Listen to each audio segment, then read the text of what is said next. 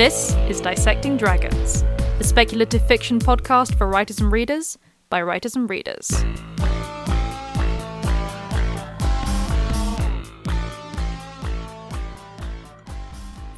Hello and welcome to Dissecting Dragons. I'm Madeline Vaughan. And I'm Jules Ironside. This week, separated by a common language, examining the differences between UK and US urban fantasy. And this week we are absolutely delighted, finally, after many technical difficulties, to welcome Heather G. Harris to our show. Hi. Hi, Heather. Thank you for bearing with us long enough to actually come and talk to us. This is brilliant. For those of you who don't know, Heather is an indie urban fantasy author who has, is it 8 books now or 9? Oh my goodness, you're putting me on the spot. I've got 11 out, but one more is going to be out next month, so I'll make it 12. Her books have been enjoying a lot of success, understandably, and it sort of comprises of a quartet originally featuring a private investigator with an unusual truth-detecting ability, very useful in that line of work, and a trilogy set in the same universe featuring a female alpha werewolf, which is... Okay, obviously we're going to be gushing about your books, so I won't. I'll pull myself back at the beginning. And then the original series is continuing, which is very exciting. Just full disclosure for those listening, if you haven't read the first few books, we might inadvertently venture a little bit into some spoiler territory, so just be aware of that.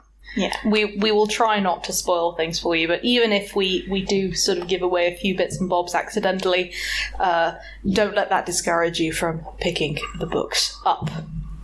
So, Heather, we are so happy to have here.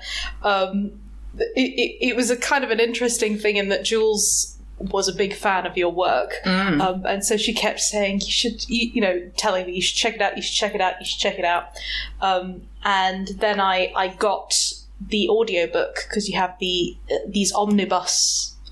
That's right, yeah. Sort of audiobooks, so you could get the original quartet all in one audiobook, and so I sat and I just blitzed through it. Yay! So fast. And then just Jules and I were together like just getting very excited. And so when we found out that you were actually going to come onto the show, we were very, very happy. But for all of our listeners who are less familiar with you and with your work now, would you mind giving us a bit of an introduction about yourself and the Other Realm? Yeah, sure. Firstly, thanks very much for having me, guys. I'm very excited to be here. Just as excited as you are to have me, I promise. A bit about myself then. I'm 36. I've got 3 kids. I've got a 6-year-old, a 4-year-old and a 1-year-old. So I've got a busy household. Luckily, I also have a very supportive husband. So that really helps. I used to be a lawyer. So... in times gone by, I used to do any sort of negligence, and I was working most recently in housing disrepair negligence. So when people had council houses and stuff like that that weren't up to scratch, I was helping the tenants kind of bring the council to task and make sure that they kind of made their homes livable again. So that was really a nice area of work to be in, and you felt like you were making a really positive difference. But obviously, as you can imagine, being a lawyer was quite stressful. And, the clients quite understandably are quite demanding because it's their home that they're in. And it was just quite a stressful job managing, working, in a busy legal practice with having young children that you wanted to be home for, and you wanted to have, I hated when I had to drop the oldest one at breakfast club and after school club and all those things, and it felt like, a lot of her life I was missing out on. So when the kind of chance came to become a full-time author, I just leapt at the chance, and my legal practice were actually incredibly supportive of me as well. Actually, they were really encouraging. They were like, of course you're having this success. Like, of course, go and explore it and, do your best. So, they were very supportive, which was great. So a little bit about the series. I started off with The Other Realm, which has got Jinx, and she's just an ordinary PI making ends meet by kind of following, deadbeats having affairs and people who are kind of scamming to say that they're injured and they need, support from the government and stuff, when actually they weren't, and just really kind of minor stuff like that. And then she gets hired to find a missing girl who's gone missing at university.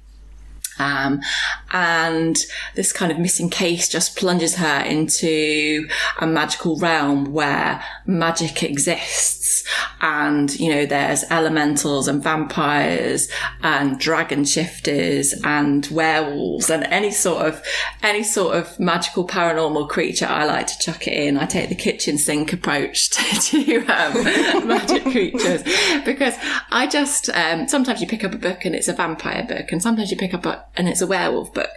And I just love everything. And I love exploring the idea that you get in urban fantasy, that magic is real and it's all around us, and us kind of people with no magic just can't see it.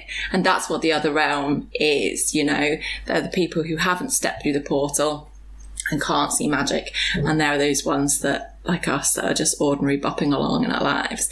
So each of my books has got a central mystery, which has to be solved, missing person and murder, something like that. But then there's an overarching storyline that kind of goes through each kind of quartet or trilogy. And by the end, there's a nice, satisfying conclusion that you find out the overriding mystery of all of the books.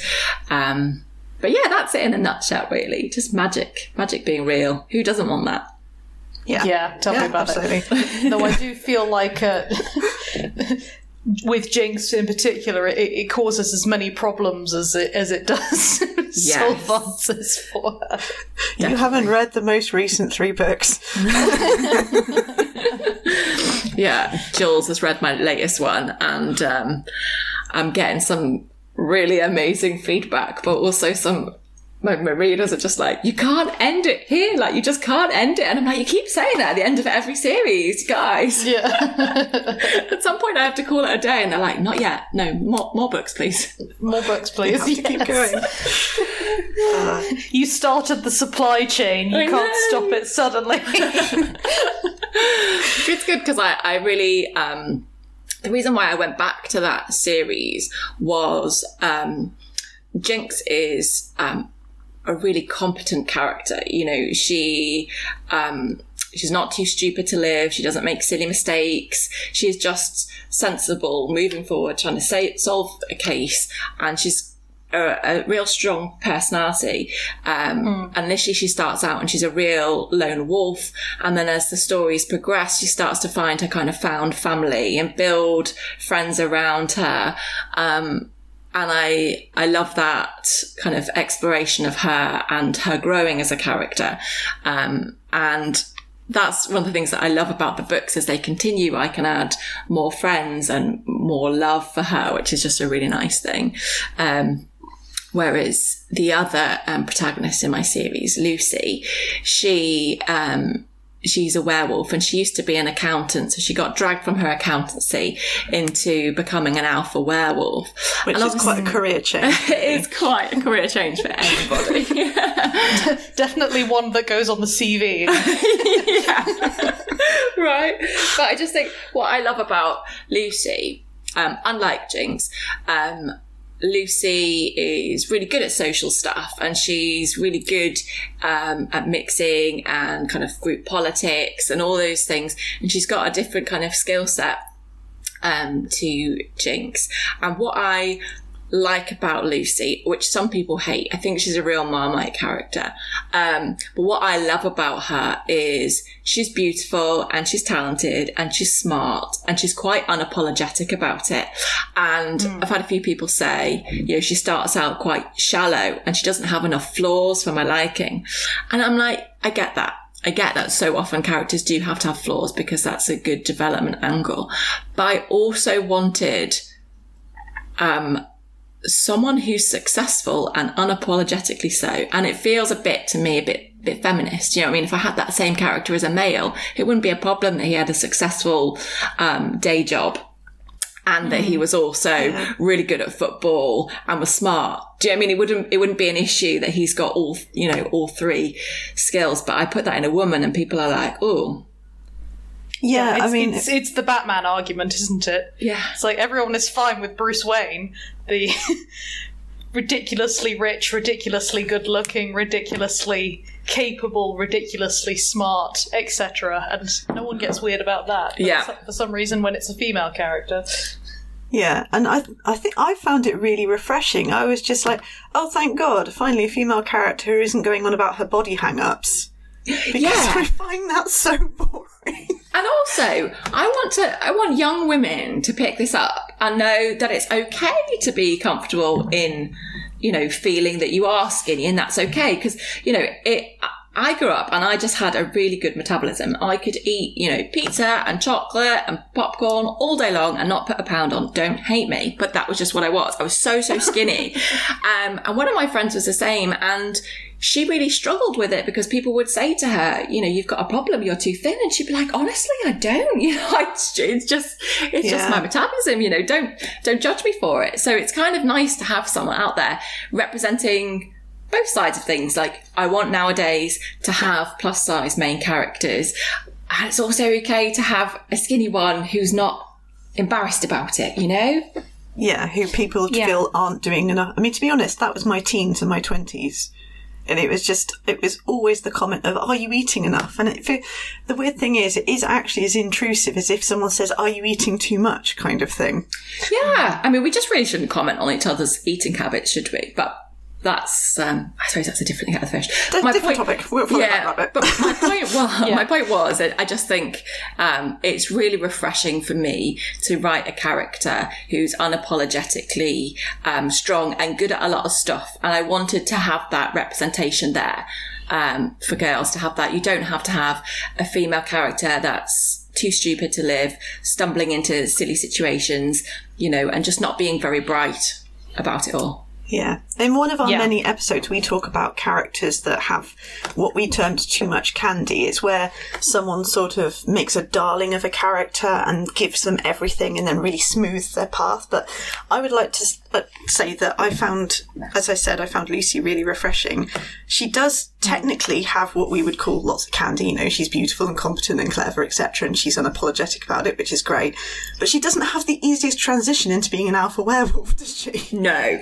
Kind of, although she's doing well for herself, it's still a really difficult path that she's got. She's not welcomed by the werewolves. Part of the transition is she's had to kill the previous alpha. So obviously everybody's not warm and fuzzy because they like the previous alpha. His family's around, they're not going to be warm and fuzzy towards her. And then someone else is killed in the werewolf pack and she has to find out who's done it. And the person that got killed was kind of her biggest detractor. So it's, all eyes are looking at her thinking that maybe she's done it. So it's a very hostile environment that she finds herself in. And again, I suppose I'm guilty again of that kind of found family element coming through the books as she then has to kind of build those friendships and those bonds and start to bring people together again. Because I just love a found family. It's like one of my favourite tropes. Yeah, you're good company there with both of us. Absolutely, yes. I think the thing that I particularly appreciate, and you really do get it both with Jinx and with Lucy, is that the drama isn't created so much in kind of silly, inflated ways. They both feel very grounded and realistic. I mean, Lucy does have a lot of candy, but she's not a character that I turn around and think, well, this is not a believable person. I know people like this. Yes. Who are, intelligent, socially competent, beautiful, successful. These people do exist, She does. She's actually based on a friend of mine who's like, she's just so, she's such a lovely human, and she works in London in investment banking, and she's, heinously bright, incredibly rich, very beautiful and just very lovely. So, like, you know, Lucy is basically based on my friend, and I just thought she's just real. Apart from the werewolf exactly. Apart from the unless you're about to out werewolves. But the characters feel realistic, and the drama is created by what's happening around them, you know, by the mysteries which are incorporated into the story, by the social politics, the magical politics. And it's kind of refreshing that sort of the emotional side is actually quite easy in terms of just the characters. You know, so for example, Jinx's relationship with Emery is lovely. It's easy. There's no kind of weird sort of tension or drama sort of in that, because you don't really need to be concentrating on them having a difficult will they won't they relationship. It's just two people who've fallen in love with each other, who are, you know, and occasionally they do hit bumps in the road, but that's all part of their character growth, and it doesn't feel unrealistic. And now this isn't me saying therefore that I don't like a good will they won't they, or that I don't like tension in relationship. Oh, thank God you said that. Well, I was going to say I'm a big fan, obviously, of Jules's books, and Jules really kind of strung me along for like a long time. Honestly, I really didn't mean to. It's just I could not get the two. I'm just going to say something very rude then. I could not get the two characters to go in the direction I wanted them to go to. Sometimes characters just don't obey you. You know, you sit down and you think you're going to write a chapter and X, Y, and Z's going to happen. And at the end of it, you're like, wow, none of that worked. Yep. Yeah. It also doesn't help that I actually started pairing them before you even intended, because Jules just sent me one paragraph of book one while she was writing it, and I went, these two characters are going to be in love and they're going to be endgame, and Jules was like, what? I'm like, this is new information. Seriously, that was my moment where I'm like, is she in my fucking head somehow? Because seriously, I've told no one about this. I've told Madeline would be the person who I would tell or run plot lines past, but I didn't tell her. I very deliberately didn't. That's so funny. But I immediately knew. So I'm not saying that, but it worked very well in The Other Realm, because it was just something a little bit different. It was something a bit new. And like I say, there was this sense of realism with the characters, particularly given their ages as well. And I think that is, you know, another element in that, you know, these are slightly older sort of women. I say older women. They're not older women. But what I mean is that a lot of the time you get sort of urban fantasies, and they are very much in their kind of very early 20s and things like that. I think it's just as an immaturity sometimes, isn't there? Yeah. And I just didn't want that with mine. Yeah, it's not necessarily immature, but I know what you mean, as in, like, it's a different sort of point in their life where they are out kind of, you know, getting with lots of people or out doing X, Y, Z, and there's nothing wrong with that. That's just at the point of their life that they're in. Whereas with Jinx and Lucy, sorry, my brain just went a bit kind of silly there. But with Jinx and Lucy, they've done that stage and they're still enjoying life. But they are now at the kind of, well, we're quite successful in our businesses. We're sort of actually, you know, quite, you know, they feel quite settled. And then as part of the story, it's like, we're settling into the business, we're doing okay. And then it's like, and now magic, and just upends everything. And they hit the ground running. And I just really appreciated that. Yeah. I think that's something that I do try and chuck quite a lot of realism in. And I think sometimes a lot of the advice in writing podcasts and things like that can be cut out the everyday stuff and just leave the drama. And I didn't. And I guess that was because when I started out, I didn't know that was one of the pieces of advice.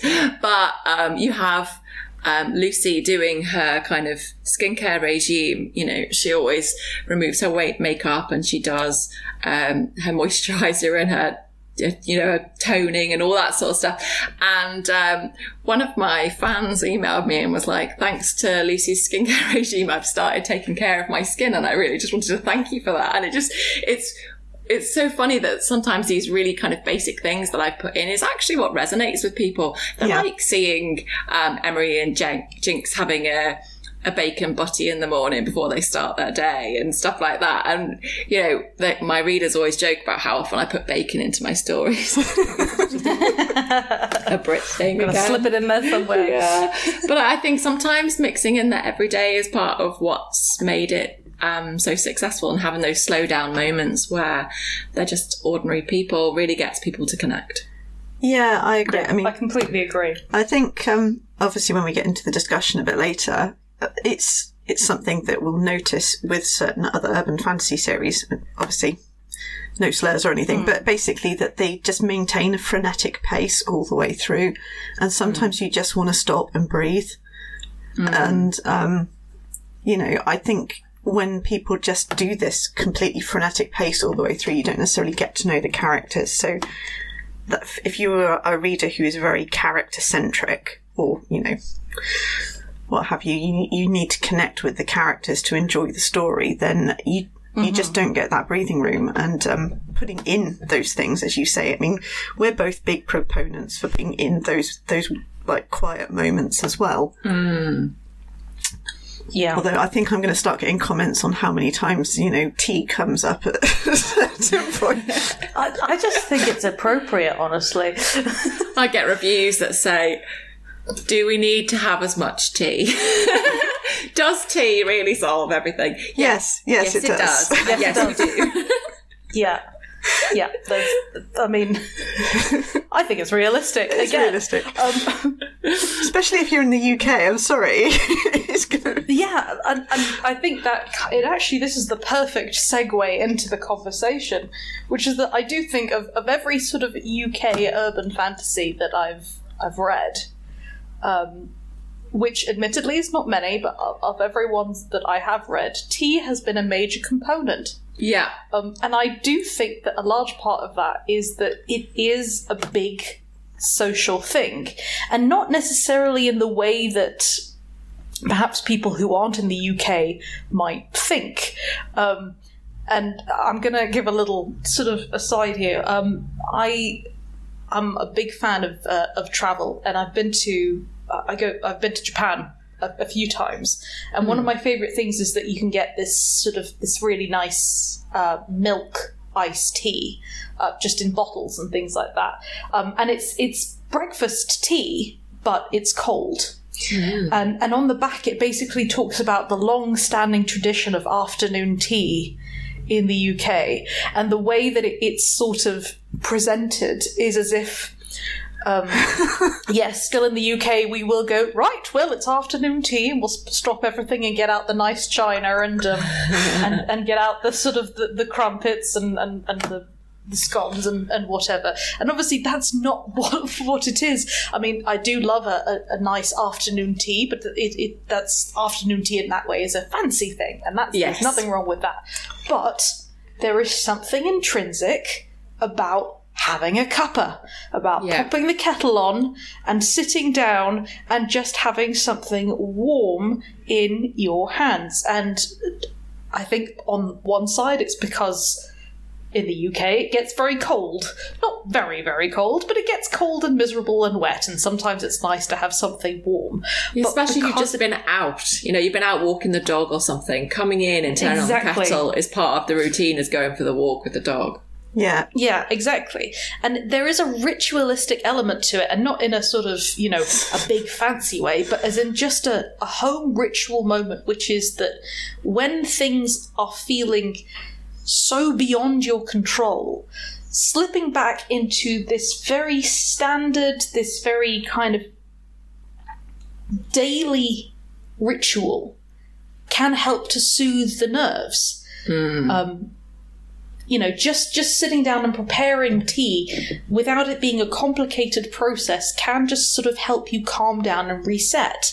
And I think it is just something which we see so much of just in our daily lives that it feels totally appropriate to have it in urban fantasy which is set in the UK. Yeah. I agree, In fact, because if I'm reading it and there isn't tea, I get something's wrong. Something's wrong. Is this even in the UK? Or I mean, This isn't a British writer, so that's an American writing a British you have. I mean, to be honest, the only consumers of tea who are greater than the UK is Ireland. So, so there you go. Anything in Britain or Ireland, there should be tea in there. Otherwise, it's not the authentic experience. Absolutely should be tea, yeah. Okay, weird sidebar. Around the British Isles. Weird sidebar, but did you know that an awful lot of Americans don't have kettles and are really stumped when they read the word kettle in urban fantasy? Apparently they heat up their tea either in the microwave or in a saucepan, which just seems insane. And I think it's because coffee is more commonly drunk. They tend to drink more coffee than us. They have a lot of coffee, don't they? I'm not really a coffee drinker at all. I have one, in a blue moon, and normally it's like a panic point for me. I used to have it when I was in my law career, and it'd be like, I've got an application and it needs to be done by X amount of time, and I was like, right, I'm gonna have a coffee. It's time. When the stress is coming, that was the real, caffeine boost, kick up the butt that I needed was a cup of coffee. So now I don't have that same stress. I just don't really ever have coffee. No, I don't really. Yeah. I've got a question for you, Heather, if you don't mind. Go. Right. Well, you do one of the things that you do, which I think I might have mentioned before, but is the fact that you have all these great side characters. So if for some weird and unusual, unlikely reason people don't sort of connect with, say, Jinx or Lucy, there's always a great side character that they can sort of glom onto instead. Have you ever considered writing a short story or even a novella from one of those side characters' perspectives? Always. Madeline's sniggering and she knows what. Why? Who do you want me to write? Oh, do you want the list? Seriously? I'm working at the moment on an Amber and Bastian story. So, yes, I do get tempted to write side characters quite frequently, and I just get attached to them as I write, and then I just think I just need their story to be told. And already I've written a novella for Amber that's just with my alpha readers and beta readers at the moment, and the feedback's been really amazing from that, so that's good. So that I'm going to give to my newsletter subscribers for free soon. I just need to get a cover for it, and then I will be giving that away like candy.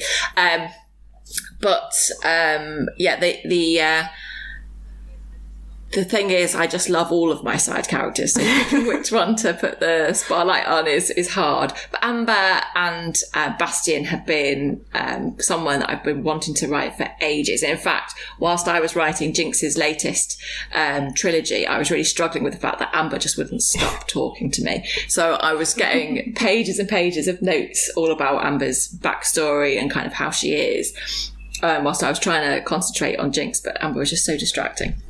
But Amber, again, is a character that I've really enjoyed writing. I've already found her voice quite different to Jinx and Lucy's.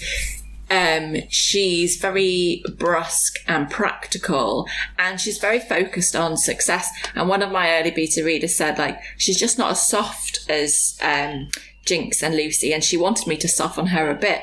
But I like that she is ambitious. And again, the feminist in me doesn't want her to have to soften or change for that.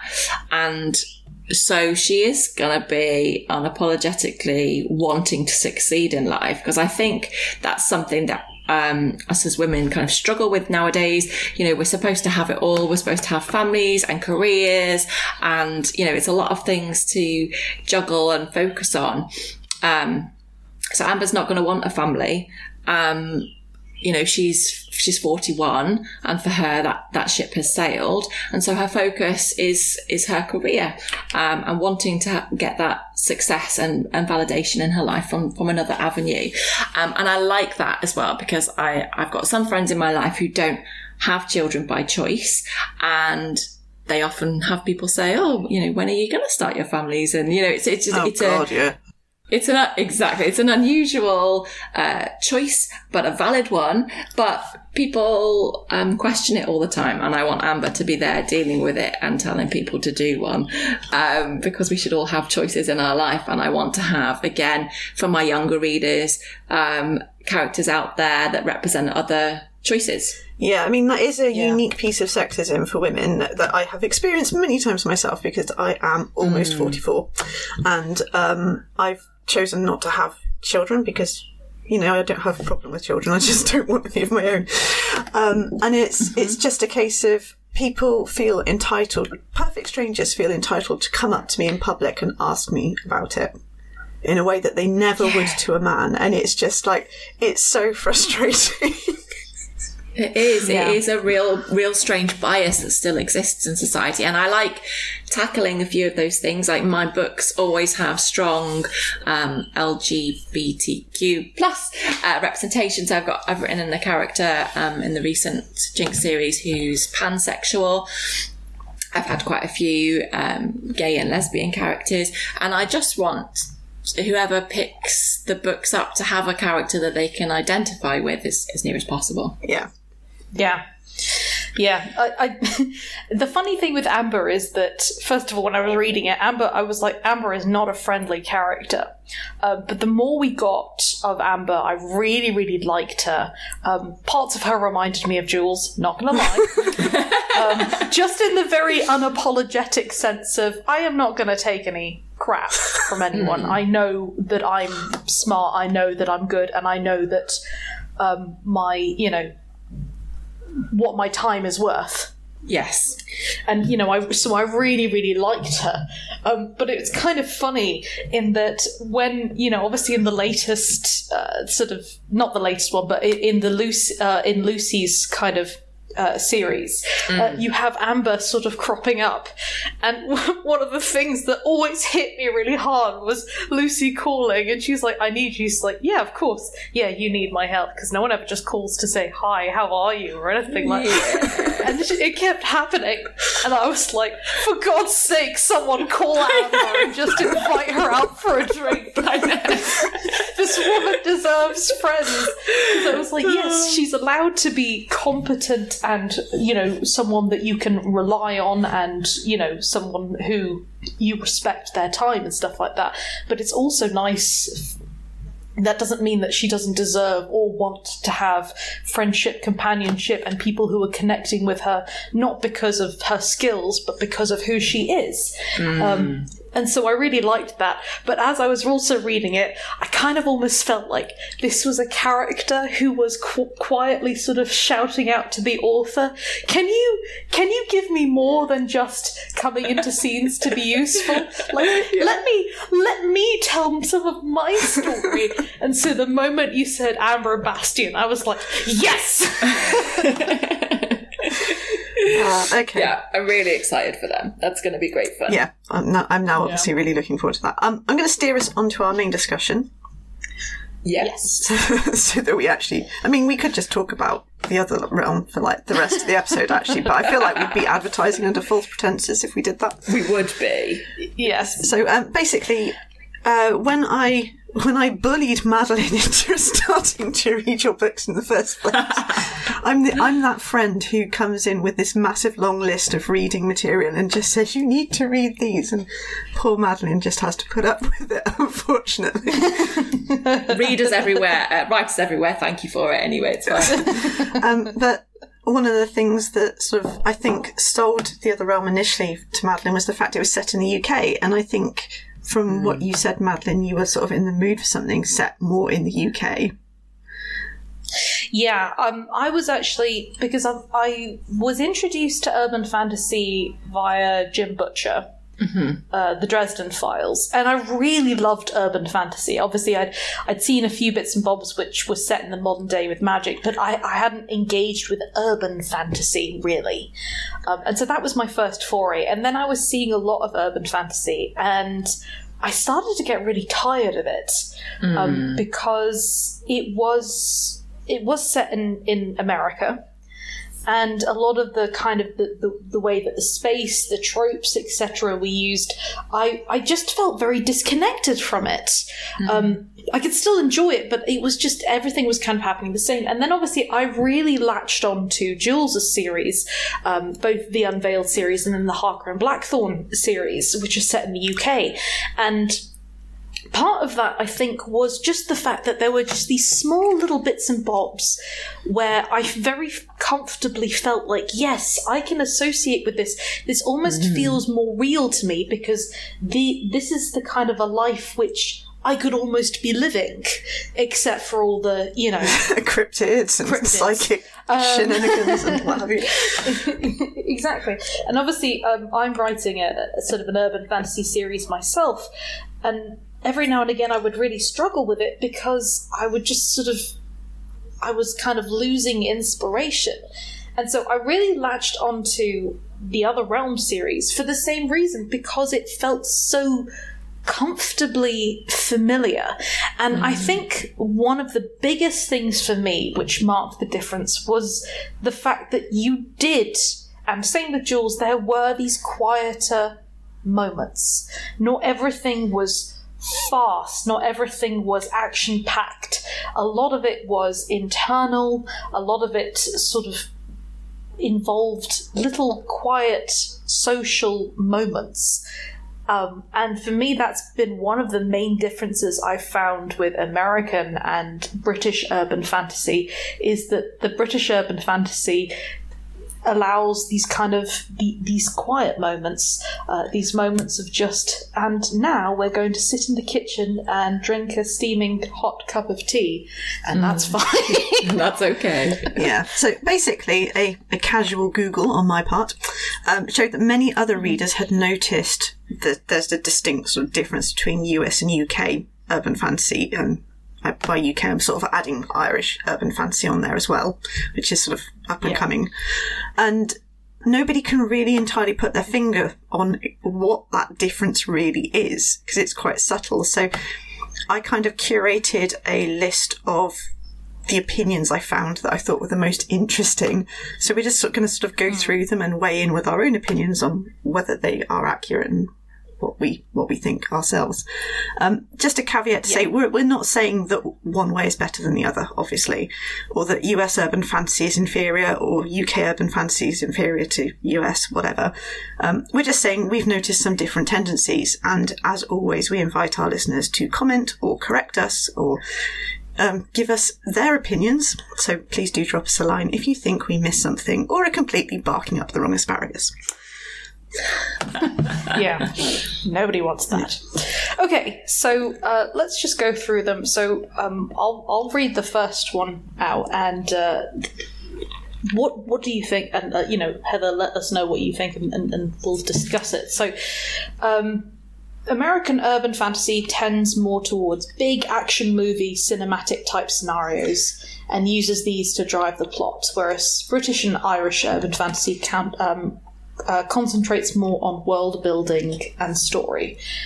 What do you think? I do think we do good world building. I do agree with that, and I think that they're right on the action scene side of things. What I think about American, when I think of the differences myself, I think that there's two things that really stand them apart for me. One is the action. I think American UF also has guns being present and a lot more prevalent. Yeah. And that obviously makes sense because it's very present in their culture as a whole. Whereas in the UK, just for the American listeners, it's very, very difficult to get a gun.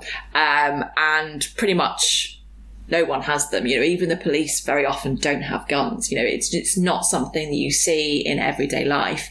So it's not something that us British writers write into our books. So it's very rare for an issue to be solved with a kind of guns-based showdown.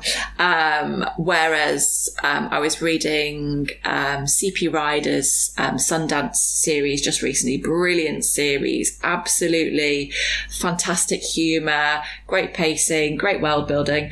But there are the second in command to the kind of alpha werewolf is a former assassin with a sharpshooter skills, and she'll be set up there, and a few times we've had, or in that story, there's people bursting in with guns as part of the violent action.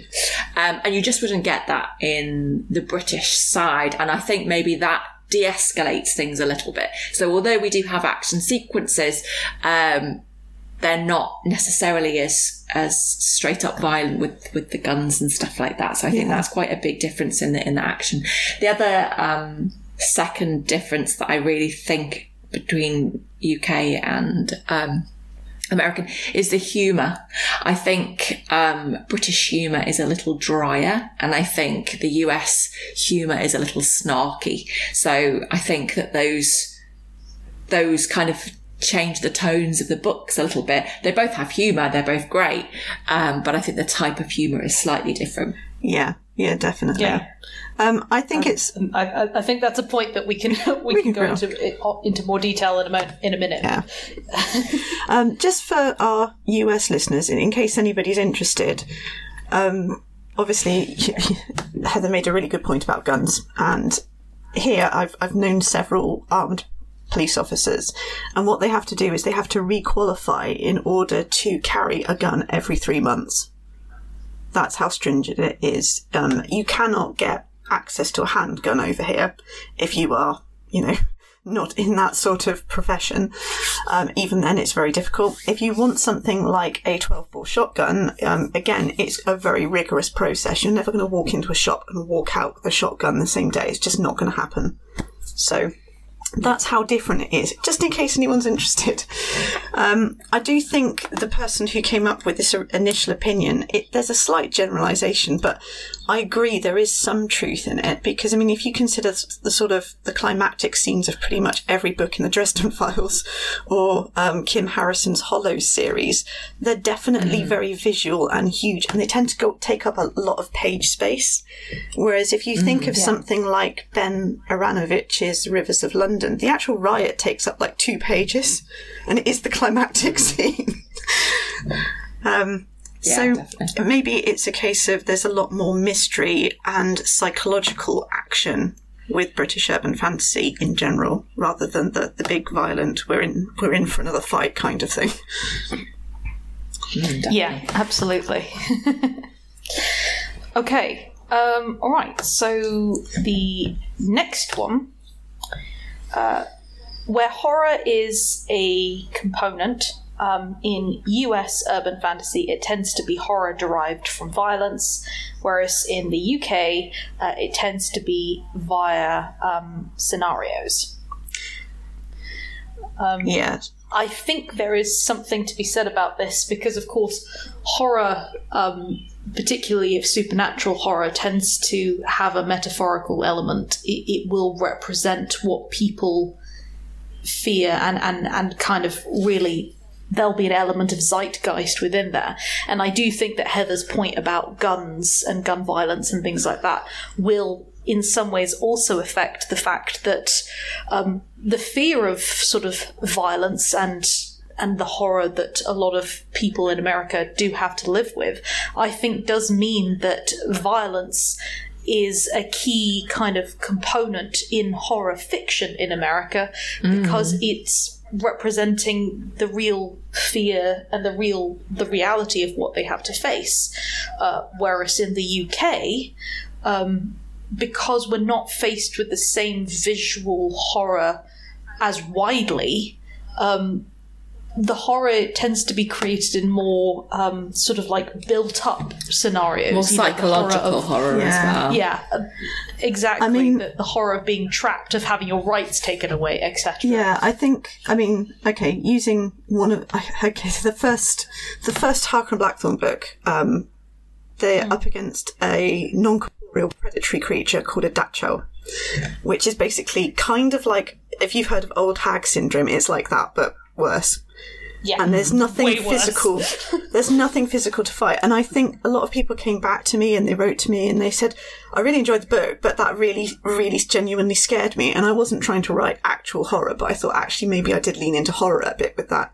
If you put it against something, I'm not very good. My horror meter is kind of a bit broken. Yeah. In fairness. Jules doesn't have the same kind of sense of horror that most people do. Jules will write things and I'll be like, that's scary. And she'll be like, is it? And I'm like, yes, things falling out of wells or eating your dreams or stuff is scary, Jules. But I mean, if you compare it to some, I'm trying to find a US comparison off the top of my head, and I guess Hayley Edwards' Black Hat Bureau series.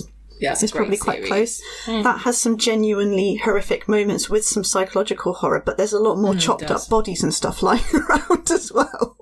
Yeah. Yeah, absolutely. And both are very effective, but I think it is absolutely to do with what people are actually facing in the day-to-day, which feels like it's part of the lived reality. Yeah. I think part of it is that urban fantasy in the UK and Ireland is heavily influenced by about 150 years or so of detective and crime fiction as well. Yeah, we've got a big history, haven't we, of that? And I really see a big central mystery as kind of an essential part of my urban fantasy. Like, I just think that it needs to have that way in. Yeah. But, we just got... we got Poirot, we've got Miss Marple, we've got Midsummer Murders. There was just so many Sherlock of that Holmes. sort of things. Exactly, Sherlock Holmes. Yeah. Yeah, definitely. Which all have very cosy elements attached to them. If you, compare it with Edgar Allan Poe, Yeah, basically it's like a murder and a cup of tea. It's like the most British thing ever. Yeah. A murder has occurred. Let's drink some tea while we think about it. Well, even the quietly uncover murders during dinner parties and stuff, it's really quite British, isn't it? So Yeah. I completely agree. And I also think that actually, obviously with a lot of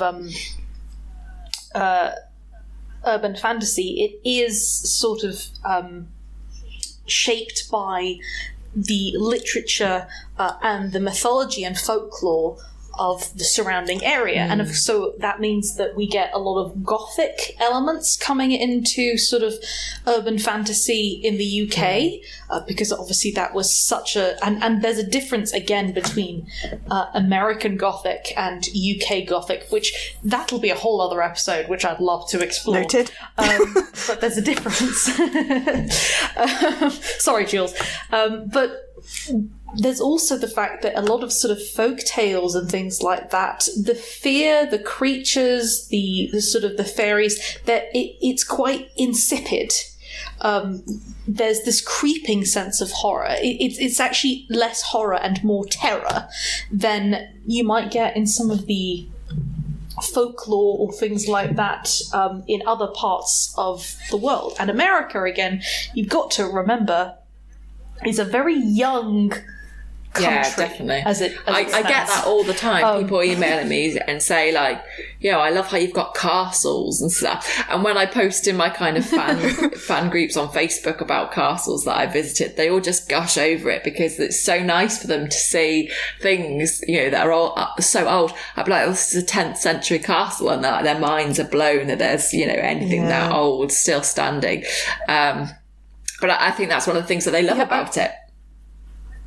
I mean, I work in Winchester, and I've sat in restaurants which are old buildings, and the building is older than the United States of America. Yeah. And you sort of think it's a very young country. And so I kind of feel like a lot of the folklore and the literature and stuff like that, which is being drawn from it, again, is drawing from a more violent and a more recently violent history, which has kind of fed into the folk tales and the stories and the literature of the country. Folk tales are always grim, aren't they? That was a pun. They're actually grim. I think that leads us quite nicely into the next one, which is that British urban fantasy tends to dwell more on place as a significant part of the story. Yeah, definitely. It certainly does in mine, in fairness. Maybe I'm biased. I have specific places that are real that you can actually go to, you know. So I write a bit in London, but predominantly in Liverpool, which is in and around where I am at the moment. And I used to work in Liverpool, so I'd be going in and out of these streets and I'd be writing these stories and I'd be like, right, I'm going to put this tea house in and I'm going to put this bar in. And I like the idea that my fans can pop across to Liverpool and actually go on a bit of a kind of treasure trove to find all the places, you know, cited in my books. The only time I don't use real places is if it's like the bad guys hang out or something, then I do a fake name because I don't want to tar some place with like a that particular brush. This place is evil. But I think that you're right, especially London with like Neil Gaiman and you know, that sort of thing. It's almost like it's a main character in and of itself. The place is such a part of the story. And I think what's different as well is in more recent urban fantasy that I've read in America, there's small town urban fantasy, which has kind of been a fun thing, but it doesn't really, obviously we do have small towns, but we don't have small town settings so much in British urban fantasy. Some fantastic American small town vibes. So like the Hayley Edwards series that you kind of mentioned, the main character's set in this really small town and she's got like this kind of neighbourhood watch gang of little old ladies who sit on their porch. The Yardbirds. That's so brilliant. Exactly. And it's so, and that whole town is really small and they're all looking out for each other and it's got this lovely feel to it. And it's the same with C.P. Ryder's Sundance one. That's a small town, but actually in that one that's different is the whole town is paranormal, which is cool, and I love that. And I'm flirting with writing I'm co-writing, or we're planning a co-write with a friend author. This is hot off the press. I'm not going to tell you her name, but I'm going to do co-write with a friend, and we're going to set it in a small town. And it's going to be, she's American, so we're going to do a bit in Britain, and then there's going to be a bit in a small town American, and we're going to have like a paranormal little small town because that'll just be really fun to write. And we're hoping that between us we're going to mesh kind of UF and US urban fantasy together, and we're going to do something really different and fun. But I think definitely place is such a central part of British stories, and it is in the US, but it's in a different way. Having those small town settings can be, America is huge, isn't it? There's so many places to choose from. It is. And that does also mean that when you do get an urban fantasy series, which is in America, it does tend to just be set in one place with them not moving around. Whereas if it's in the UK, you actually have that chance for them to sort of to go to different places. But I think one of the ways that sort of, for me, really kind of solidifies it in a more visual way, and because mystery has informed mystery books and murders and stuff like that, have informed urban fantasy so much, I feel like this is a good example, is that the TV series Broadchurch, they obviously did a UK version and they did a US version with David Tennant playing the same character in both of them. And I watched the UK version and then I watched a few episodes of the US version. And for me, the US version felt like something had been scooped out. And it was something about the fact that in the UK version, it is set in this picturesque seaside town. And the setting, they spend, it's called Broadchurch because this town is called Broadchurch. And they spend a lot of time just looking at the scenes. And there is this sense of smallness. And where on the top everyone is friendly, everyone knows everyone's business, and then the fact that deep down there is this insipid, there are these lies, there is this corruption, there's all these kind of really nasty things happening at the same moment. The fact that everyone is watching, but then nobody is seeing necessarily, and that you suddenly it feels quite claustrophobic in that you're suddenly completely surrounded by everyone. One of these people is a murderer, but at the same time there are too many people to just pin it down very easily. So I felt that really kind of helped, whereas in the American one, the space just seems so much larger, and the atmosphere is completely different. And for me, that actually ruined the series because the place felt so important in the original story for me, and I just didn't feel like it was there. But I wonder if you'd have watched it without watching the British one, whether you would have enjoyed the American version. You know, if you hadn't already had that forethought. This is true. There were other things that I wasn't very fond of the American, so I do think that I probably wouldn't have enjoyed it as much anyway. But I do think that the place, you know, is so key, but it might very well also be that the reason that we are saying that there's more of a sense of place is because we're just more familiar with the place and with the societies that kind of go around it. And whether someone, you know, on the other side, whether we've got American sort of readers of urban fantasy who are turning around and saying, no, I get that sense of place when I read US stuff, but not when I read UK stuff. So it might just be perspective. Yeah. Okay, the snarkiness versus the dry wit banter, which Heather brought up earlier. And I think, you know, there's plenty of US urban fantasy that has genuinely made me laugh out loud. Oh, yeah. But there's little bits of British humour, and this is probably a sort of which culture are you immersed in thing. But for example, in Glimmer of the Other, there's this random bit that other people might not have even found funny, but it's the bit where Jinx has been introduced to the Other Realm, and she finally meets her neighbour, knowing that she's part of the Other Realm, and she goes, "She's purple. You're purple." As if, you know, this woman wouldn't know that she's purple. I actually had to stop the audiobook at that point because I was laughing so hard. I think what I find with my books is a lot of the humorous bits aren't particularly quotable because take them out of the context of the stories and the characters, they're not necessarily funny. But with American humour, I think you can pull lines out and laugh, you know. I can't remember, was it Hayley Edwards? She, a werewolf character flashed someone and she called it a full moon, and obviously that's because of the werewolf and the flashing, and it was just a great pun. It just worked, you know, you could just lift that straight away and everyone would laugh at it and enjoy it. Whereas I think, you know, my humour is a little bit more subtle. It's there, and I do get people saying like laugh out loud funny, and you know, I was in stitches, but I think it's once you have that context, I just think I'm not quite so quotable that you can pull a line out and laugh, you know. Yeah, I think I've got the same thing really, because I've definitely again had this was laugh out loud funny even while it was really disturbing, but again, it's not sort of you can pull a line out and explain it to somebody or just throw it out there and it's funny.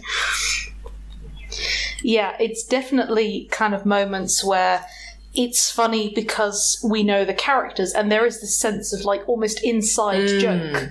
You know, if you're listening in on the outside and you just hear one moment of it, it's not funny. But if you've been with these people from the very start and the conversation is built up to it, then it's hilarious. You know? Definitely. I mean, in Amber's new stories, if I have someone calling her and asking for help and her sighing, all of my readers who've read, you know, all 11 books and know that this happens to Amber will be in stitches, and new readers to me will be like, they'll just read it as like a normal line, you know, they won't know that there's anything funny about it. Yeah. Yeah, absolutely. Yeah, exactly. I think that's a perfect example. There's also a sort of quirkiness to British humour, which seems to come out of the way we speak and how that's different to the way Americans speak to each other as well. I mean, it depends where you are in the UK. For example, to use a sort of a Glaswegian sort of greeting, it's like, how you doing, you cunt, kind of thing. That's you talking to your best mate in Glasgow. But Americans who've read that sort of thing written down have gone, oh my God, what's going on?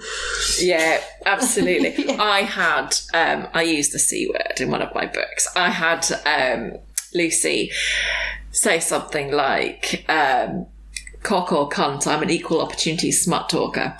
And I had to change it because the Americans were like, no, we can't have see you next Tuesday in the book. Like it's straight away, like, like it's not acceptable. It's not okay. And all of my Aussies were like, keep it in, because, you know, they say see you next Tuesday, like we breathe. So I was like, oh, and then other people saying, listen, don't change your writers for the US readers and da.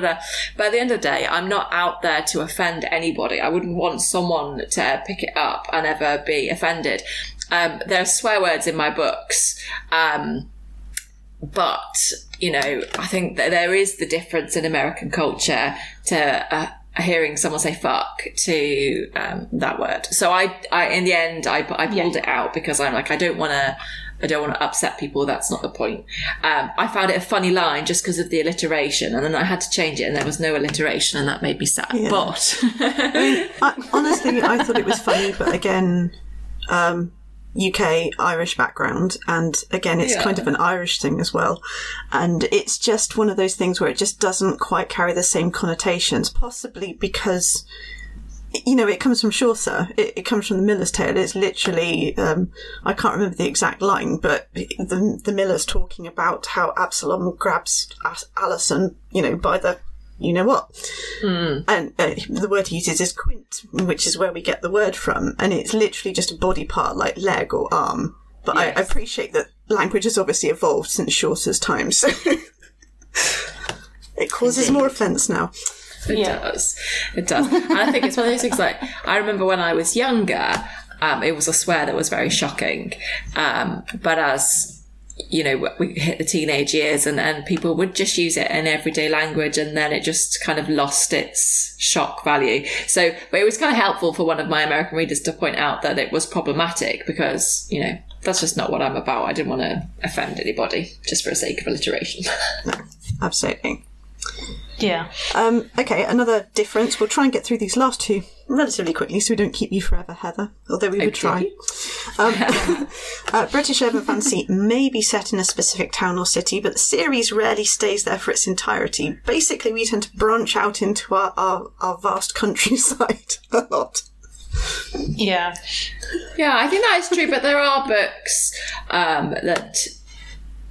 that, for example, are set in London and that largely stay in London. Yeah. But I think that they are few and far between. Most of us might have a bit in London and then we go to the countryside and then we go to Manchester or Liverpool or something. But I think when people think British UF, a lot of people do think London. And, you know, I've had a few times people say, I want Brit UF, but I don't want London. And that's when I get recommended. People are like, she's in Liverpool! So, yeah, I think for the majority of people, they do think London. But even if the main book is set the majority in London, we do tend to move out to the countryside, because the thing is, for us, you know, it's not really too far to get to the countryside from London. You know, it's only an hour or so, and you're out in lots of rolling fields and things like that. So it makes sense for us to have a bit of a mix and match. Yeah, and also that's where the true folk horror happens, really. So if you're adding that in, it's quite handy. Absolutely. Okay, the last one. The difference in the way that US culture and British Irish culture perceive cities. This is a tricky one, isn't it? Because it could be the root of a lot of that indefinable difference culture-wise between the US and the UK. So, I mean, city is perceived differently on each side of the Atlantic. So in America, you've got this comparatively young culture, young country, and there's a mixture of sort of safety and opportunity and betrayal. You know, the old sort of the streets are paved with gold versus a largely immigrant community and its industrialisation inception. And then in the UK, we've got this really, really vast, really long history of cities where some of the worst stuff actually happened in cities, and we've kind of been conditioned almost to distrust them. We've got all this huge body of Victorian literature which basically says, even if you haven't read much of it, it's filtered into other things, like Enid Blyton, where it's like, it's not healthy to live in a city, go and live in the countryside kind of thing. So we sort of eye them with distrust, even though our cities generally are a fair bit cleaner than they were in the Victorian times, for example. Yeah, the establishment of the rural fantasy was so complete in the Victorian period that I don't think it's ever truly left. And I think that we also see more of it because, particularly at the moment, I'm seeing it in a lot of UK trends, there is this new pull towards environmentalism. Mm-hmm. So I think the mix between the rural fantasy, environmentalism, and also, cost of living crisis has seen a rise in people interested in things like cottagecore, and living sustainably, etc. And all of this stuff pulls us towards the countryside. And the moment we get into the countryside and you add elements of mystery, that tradition of things like Poirot, of Midsummer Murders, etc., pulls us either to small, quaint but slightly creepy villages, or old houses and castles, etc. So we either get the Hot Fuzz kind of situation, great movie, or it's the sort of the Poirot sort of situation. I just think that it's kind of inevitable. You can't sort of escape it, really. Yeah.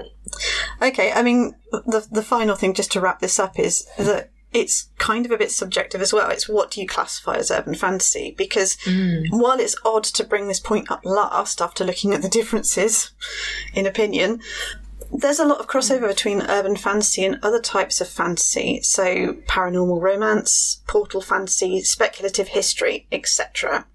So urban fantasy can be a bit of an umbrella term. Yeah. Yeah.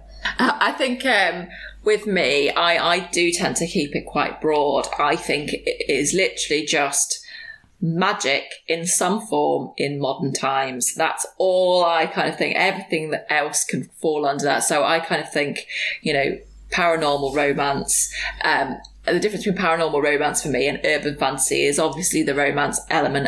An urban fantasy book doesn't need to have any romance at all to be an urban fantasy. They frequently do, but the point is that you could take that whole romance out of the storyline and that mystery would still stand by itself, whereas the paranormal romance obviously needs to have romance. It needs to hit the romance beats.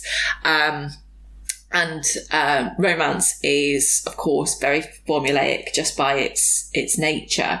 I'm not saying that as a bad thing, but it is. And I think one of the things that's great about paranormal romance is because they've got this strict structure of the romantic beats that they have to go through, they can really enjoy the characterizations a lot more because everybody knows the kind of rise and fall of the story and what's going to happen. So they can do really good characterizations, whereas urban fantasy doesn't have the same beats. Although we've got, you're going to need action at this point in the book type feel. It's not the same strictness. But I really think any sort of contemporary fantasy set in our own world falls under urban fantasy. Yeah, I do feel like one of the big defining things of urban fantasy, though, is the mystery element. And it's one of the things where we can sort of actually... we can move things away from it being sort of magic realism, portal fantasy, stuff like that, to actually being urban fantasy. So you could have a story about, someone who is living in a haunted mansion or has discovered a strange creature or something like that in the modern day. But if there's no mystery element to it, it won't feel like urban fantasy. It'll just feel like a fantasy story, Whereas urban fantasy does have to have that mystery. It almost always involves a murder of some kind or death of some kind. And there's also now something very particular, which is the style, which has come out of that, which we then start to see being introduced into other pieces of work, so that even if they're set in the past, etc., or they're set in another world, they have an urban fantasy vibe. just because of the style of the writing, etc. Yeah. It kind of feels like urban fantasy has got like a focus point which anyone could pick up a book and be like, yes, this is very clearly urban fantasy, and most people would agree with it. And then it has things on the other side where you pick up a book and one person would say, this is urban fantasy, and another person would say, no, it isn't. This is paranormal crime. I do kind of draw the line when people say that S.J. Maas's Crescent City series is urban fantasy. Because in my opinion, it's portal fantasy. But then, in fairness, I do shell Watership Down as dystopian fiction, so maybe I'm the issue here. I think it is, to be fair. What I find is urban fantasy isn't really a household term. You know, so when people say to me, what do you write? I always just say, kind of like Twilight and Harry Potter. I was like, because those things that, people know what they are, and, they'll know that I mean magic and vampires in modern times. But most people, I think, don't really know what urban fantasy is. It's not, it's not like romance or even paranormal romance. Like, it's just not as well known as its own genre, which is kind of crazy because it's been going on for ages. And yeah, it just doesn't seem, when I talk to normal people, non-urban fantasy readers or writers, it's just not a term that they're familiar with. Yeah, exactly. It's just not a term that's common to them. But everyone knows fantasy. But if I say urban fantasy, they're like, what's that? Yeah. Yeah. Okay, just a couple of examples from each of us about our favourite, hopefully indie urban fantasy, although if you've got a series that you absolutely love that isn't indie published, then go for it. Either UK or US, whichever. Oh, I've got so many. I know. I'm going to say that the couple... I'm trying to read more indie urban fantasy personally because I actually find it kind of scratches the itches that the more... Big Five published stuff isn't really allowed to. Obviously, if I'm talking Big Five, I love Shauna Maguire's Encrypted series, which is just, it's genius the way she set it up, in my opinion. Obviously, I liked Hayley Edwards' Black Hat Bureau. I love Brogan Thomas, even though it really wouldn't normally be my sort of thing. I love Brogan's. It's very, very dramatic and very emotional, but you cannot help but care about the character. Such a roller coaster ride. Her books are so amazing. They just grab you by the throat, and you just can't stop reading because you desperately want there to be a happy outcome soon, please, because it's killing me. But I know what you mean. I've got a very strong visual in my head of just reading a book and there's a hand coming out of the book, literally just holding you in place. That is exactly what it feels like. Her books are so well written, and she has dyslexia, so it takes her a lot of time to write a book. A book is a real labour of love for her, and she's not someone that, like me, who can churn out lots of words in a short period of time. And she just gets such emotional depth that I just can only aspire to one day. I just think she does a great job. So another one of my favourites at the moment is Loretta Hignett. She is blazing an absolute trail in the indie urban fantasy scene at the moment, and she's a really fast writer, and it's her kind of full-time job, and she just sits and writes these books. So she's written a bunch of series recently, one which is just the best title of a series ever, which is Oops, I Ate a Vengeance Demon, where the whole kind of premise is that someone eats a haunted banana and then she gets possessed by this Pontiac, right? So and that just shows straight away the humour. Do you know what I mean? Like if that appeals, then you're in, because that's just it's so that they're so funny. If it appeals. Oh yeah, I know. I did it on purpose.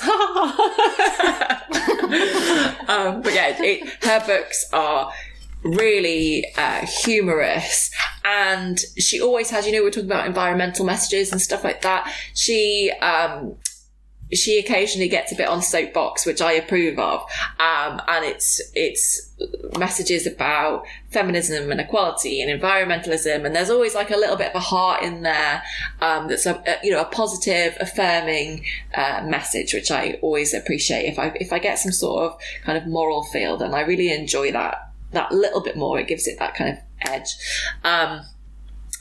These guys are relatively new urban fantasy writers, and I feel like because we've been talking about Americans, we should talk about an American. So L.A. McBride is one of my other favourites, and she writes...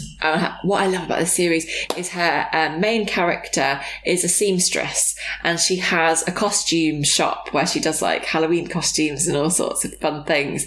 And in her more recent book, there's a scene where she's killing someone with knitting needles, and like it's just so fresh and fun and different, and again there's great humor in it. And she's writing now a story about a goat shapeshifter. And I just love it. And this goat shapeshifter has sticky fingers, so she's been a pickpocket, and she's got this kind of really fun backstory, and you know, she's just off the wall crazy and funny, and like I just love that elements when I've got humour in there with the action, and normally quite fast paced stories, but with that kind of feel good element. You know, I love when you put that book down and you just feel like, oh, that was amazing. Yeah, absolutely. Yeah, I've also recently really enjoyed C.N. Rowan's first book, novella. Yeah, well. I've been trying to get Madeline to read that as well. Chris's book, I've just made my husband read it, and because my husband reads a lot of urban fantasy, mostly through me forcing him to. But I said, you've got to read Chris's, C.N. Rowan's book, because I just wanted to see what his thoughts were, because Chris's book is dark and gritty, and then there's a lot of humour in there, which he calls dad humour. Which makes me laugh. Yeah. But it's really unique in that it's set in France, because that's where he lives. And he's done a lot of research into the history of the area. And what I really love about Chris's work is he has these flashbacks back in time, because his main character is immortal, so he's been around for like 800-900 years. So you get these flashbacks, and I normally despise flashbacks. Like, it's one of my things that I really hate. And when I first flicked and it said back in like 1100s, I was like, oh. And then I loved it. I absolutely loved it. And then the flashbacks became so essential and so clever. And I thought, oh, you're a clever man. There's a reason why those was. And I started looking forward to the flashbacks, because they were so interesting and such a unique story. And I just, as you can tell, I can rave about it all day long. I really loved it. Yeah. I've started it, and I'm very much pulled into it already. So I'm really, really enjoying it. You won't believe who the bad guy is. Not to spoil it for you, but that was a good one. Yeah, that was a bit of a twist. It was a good one. I'm really, really enjoying it so far. I think in terms of sort of favourites, obviously we're going to be sort of recommending you in a minute. Oh, thank Heather. I have to, and I'm sorry, Jules, for embarrassing you, but, you know, I have to say Harker and Blackthorn. I've indoctrinated you. You've indoctrinated me, but then, to be honest, I am your quote-unquote ideal reader. Just because I love the setting. I love it. It feels close to home. I obviously love the characters, the slow burn relationships, and very much in particular the use of folklore and mythology, and how it's balanced between what was and what can now be explained with science, and how there's this kind of this openness to interpretation, and obviously the found family feel with this really interesting dynamic between the characters. So all of our listeners know very, very well how I feel about Harker and Blackthorn. and the Unveiled series. So I just think that there's so much brilliant urban fantasy out there, and a lot of it does get missed because it is indie. So it is worth kind of taking a step away from only looking at the major kind of publications, and particularly if you're thinking, I'm a bit tired of urban fantasy, trust me, if you want something set somewhere else, if you want something which feels a bit different, we've got you. I think that's an interesting thing as well, because I've had friends trying to get traditionally published with urban fantasy, and the kind of resounding message from the publishing houses is, bar the odd exception, urban fantasy is done and they're not really interested in getting urban fantasy. And, it is, well, I mean, I didn't really query much because I'm not very good at rejection. So I applied to a couple of agents and got my nose, and then I thought, well, fine, I'll just do this myself. And for me, becoming an indie writer was very much a conscious choice. I didn't do hundreds of queries and get knocked back. I did 5 and then made the conscious decision, do you know what, this path isn't for me. I don't want to be traditionally published. I want to be indie published. And part of that is that I am a bit of a control freak, but I wanted to say what my covers were. I wanted to pick my cover designer. I wanted to be one doing the social media and the ads and all those things that come with being an indie author. It's not just writing books, it's a whole business package. And I love it. It is the best thing in the world that I ever decided to do. And I have got an agent now, and I've got some translations in the works with the German wing of Penguin Random House, which is Hain. So I am working on translations and things like that with, the big publishing houses, but I'm still retaining the rights to everything myself for these countries, because I love doing it myself and I love being indie. And sometimes people look down on you because you're indie. And, when I go to parties and people say, oh, what do you do? You're an author. And they'll say, oh, who are you published by? And I'll say, I'm self-published. And they're straight away kind of like, oh, right. So you're not a serious writer then. And you're like, I'm a 6-figure author. I'm a proper writer. It's a real job. Absolutely. I mean, both Madeline and I Madeline and I met because we shared a publisher originally. And we're both hybrid authors, but I have to say, for urban fantasy, I remember just having a casual conversation with an agent at sort of a writing, basically symposium or whatever. And she was just saying we cannot sell urban fantasy to publishers. They're not interested. No. And I just said, that is just so weird, because there is a huge audience for urban fantasy. It's more voracious than ever. And they tend to be whale readers who read hundreds of books a year. So how are publishers not managing to sell urban fantasy to this huge audience? Yeah, it's crazy. I think it's just a kind of a policy decision that they don't want to go there.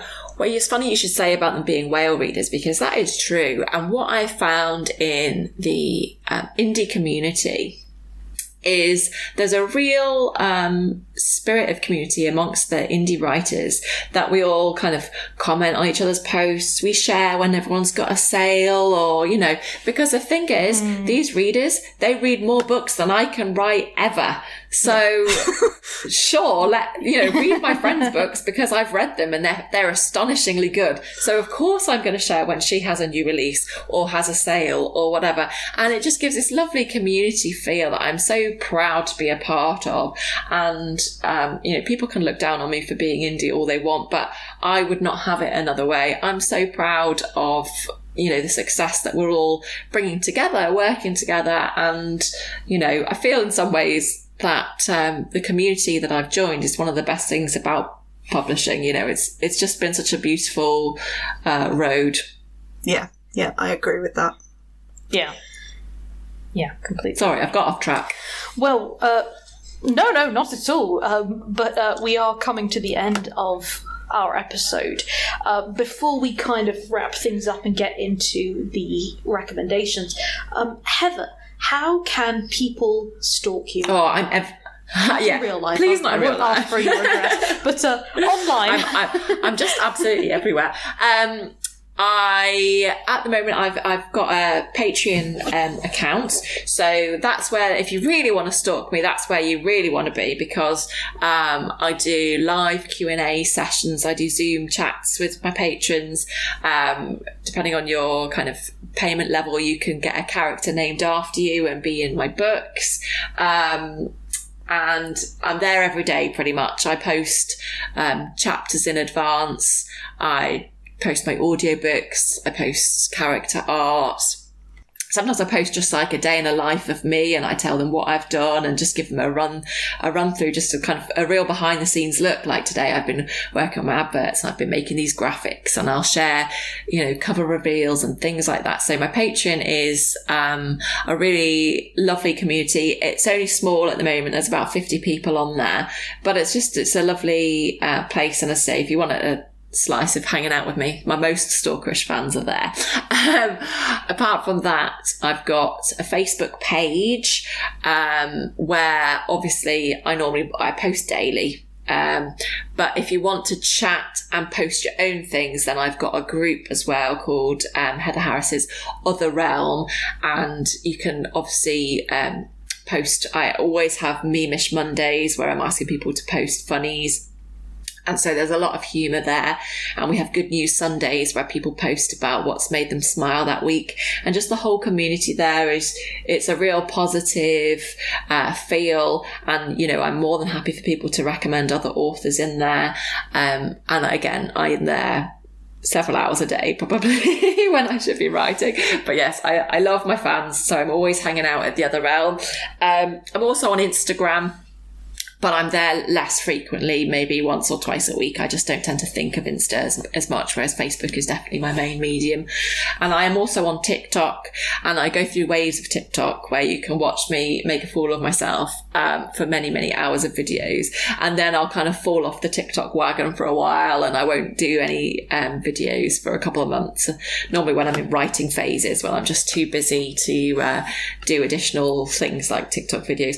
I love them because I could just be really silly. There's lots of silliness there, like me dressing up with my dressing gown and pretending that I'm being abducted by vampires. Yeah, there's just lots of silly stuff there.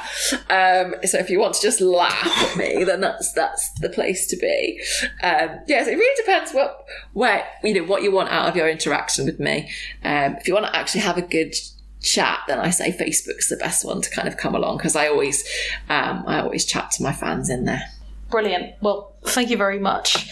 And it will come as no surprise, obviously, that we are going to be recommending Heather's work. Now, we have already wrecked the Other Realm and the Other Wolf series, but we can reiterate that you definitely should be checking those out. And if you have, of course, then Challenge of the Court and Betrayal of the Court are the next go-to, so make sure that you nab and Revival of the Court is out soon. As soon as possible. Yes, so I'm Revival of the Court at the moment has a set release date of the 15th of June, but I'm actually going to bring it forward to the 8th of June as long as my proofreader can do her final pass before then. So that's my plan. So in a few short days, 10 days or less, all 3 of the new trilogy will be out and available for reading in Kindle Unlimited. I'm still working on the audiobooks for, my narrator is,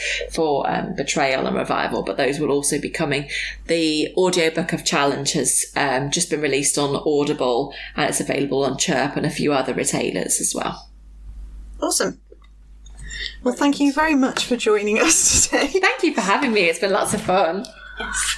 Yeah, we've... And thank you to all our... Oh, sorry. No, I was just going to be a bit gushy again, so maybe it's best I don't. I'm getting bored of it. It's like, no, we were so excited about it, etc. Which we were. And it's been great. You've been a brilliant guest. If you ever want to come back, we'd love to have you. Ah, thanks. Let's wait until after Amber's series we can chat about Amber then. Yes. She's getting a series. Oh my gosh. She's going to get a whole series. Yeah, she's fab. Yes.